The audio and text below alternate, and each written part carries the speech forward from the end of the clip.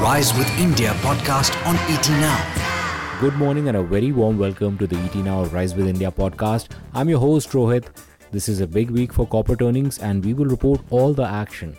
This morning, an upbeat Wall Street is hinting at a strong start for Dalal Street as well, with numbers from HDFC Bank and DMart supporting the sentiment.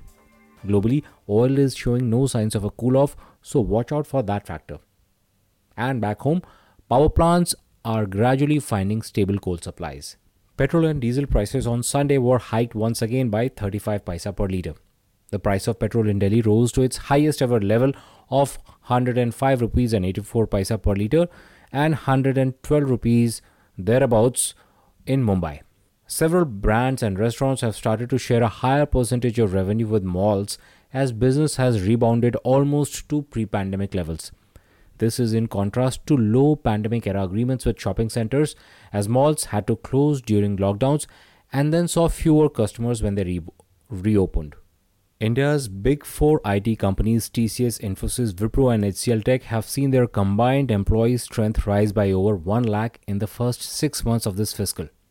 That's 13 times more than the corresponding period of the previous year after the pandemic had struck. India's power consumption grew over 3% in the first half of October, showing recovery amid coal shortage at electricity generation plants. Meanwhile, India's coal import registered a decline of 2.7% in August this year amid global supply chain shortages. The Finance Ministry will soon move the Cabinet to seek approval for setting up of a company for transfer and subsequent monetization of land and non-core assets of privatization-bound CPSEs. The US has overtaken China as India's largest trading partner thanks to faster growth during the first 9 months of 2021. During January to September, two-way trade between India and US jumped 50% to $28 billion. A comparatively slower 46% rise with China saw that bilateral trade at $25 billion. India is poised to cross the landmark 100 crore COVID-19 vaccination dose this week. The vaccines administered suggest about 70% of the population getting at least one dose and about 30% of the population that has got two doses. Describing India's response to COVID-19 as swift and substantial, the IMF has noted that India has continued with labor reforms and privatization despite the pandemic. Evergrande Group's CEO is holding talks with investment banks and creditors over a possible restructuring and asset sale. Evergrande has been scrambling to divest some of its assets to raise cash, efforts that have not yielded much success. Meanwhile, Dow ended higher on Friday as better than expected third quarter numbers fired up US stocks to their best week since June. Back home, quarterly earnings and global cues will be the major sentiment driver for stock markets this week. The Dow and the SGX are pointing to a promising start to the week. Among major earnings to be announced this week are Ultratech Cement, ACC, HUL, Asian Paints, ICICI Bank, a few PSU banks and Reliance.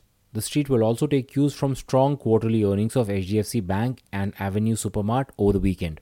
FPIs have turned net sellers of about 1,500 crore rupees in October so far, reversing the trend of net buying of previous 2 months due to depreciation in the rupee and global factors. On Thursday, FII's net bought shares worth about 1,682 crore rupees, while DII's net sold shares were worth about 1,750 crore rupees. Let's talk about some of the active stocks this morning. HDFC Bank has reported an 18% rise in its consolidated net profit at 9,096 crore rupees for the second quarter, even as there's a marginal increase in bad loans. Avenue Supermarts, which owns and operates retail chain DMart, has reported a two-fold rise in its consolidated net profit at 418 crore rupees. Tata Power is in talks with large pension fund and sovereign asset managers, including Canada Pension Fund and Singapore's GIC, to raise at least $500 million ahead of a planned IPO of its renewable energy unit, according to a news report in the Economic Times. PNB Housing Finance has shelved its proposed 4,000 crore rupee preferential issue to private equity giant Carlyle Group and co-investors. The company cited protracted legal delays in getting regulatory approval as key reason. Bank of India has announced a cut in its interest rates on home loans and vehicle loans by 35 basis points and 50 basis points respectively. Dixon Technologies has started manufacturing 5G millimeter waves smartphones, which will be the first set of devices to be exported from India. Forging has acquired Cafoma Auto Parts for a total consideration of 33 crore rupees. Cafoma is one of the largest independent suppliers of machined crankshafts. DGCA has temporarily suspended SpiceJet's license for transportation of dangerous goods over alleged violations. News reports suggest that the suspension is for 30 days, during which SpiceJet will not be allowed to carry dangerous goods, including lithium-ion batteries, on domestic as well as international flights. Reliance Brands is picking up a 40% minority stake in renowned fashion designer Manish Malhotra's company for an undisclosed sum. To recap, earnings will define the trend this week, with markets perched near all-time high. 19,000 seems to be the next key resistance on Nifty. That's all from my end. Thank you for listening in. Do send in your feedback. This is your host Rohit signing off. Goodbye and take care.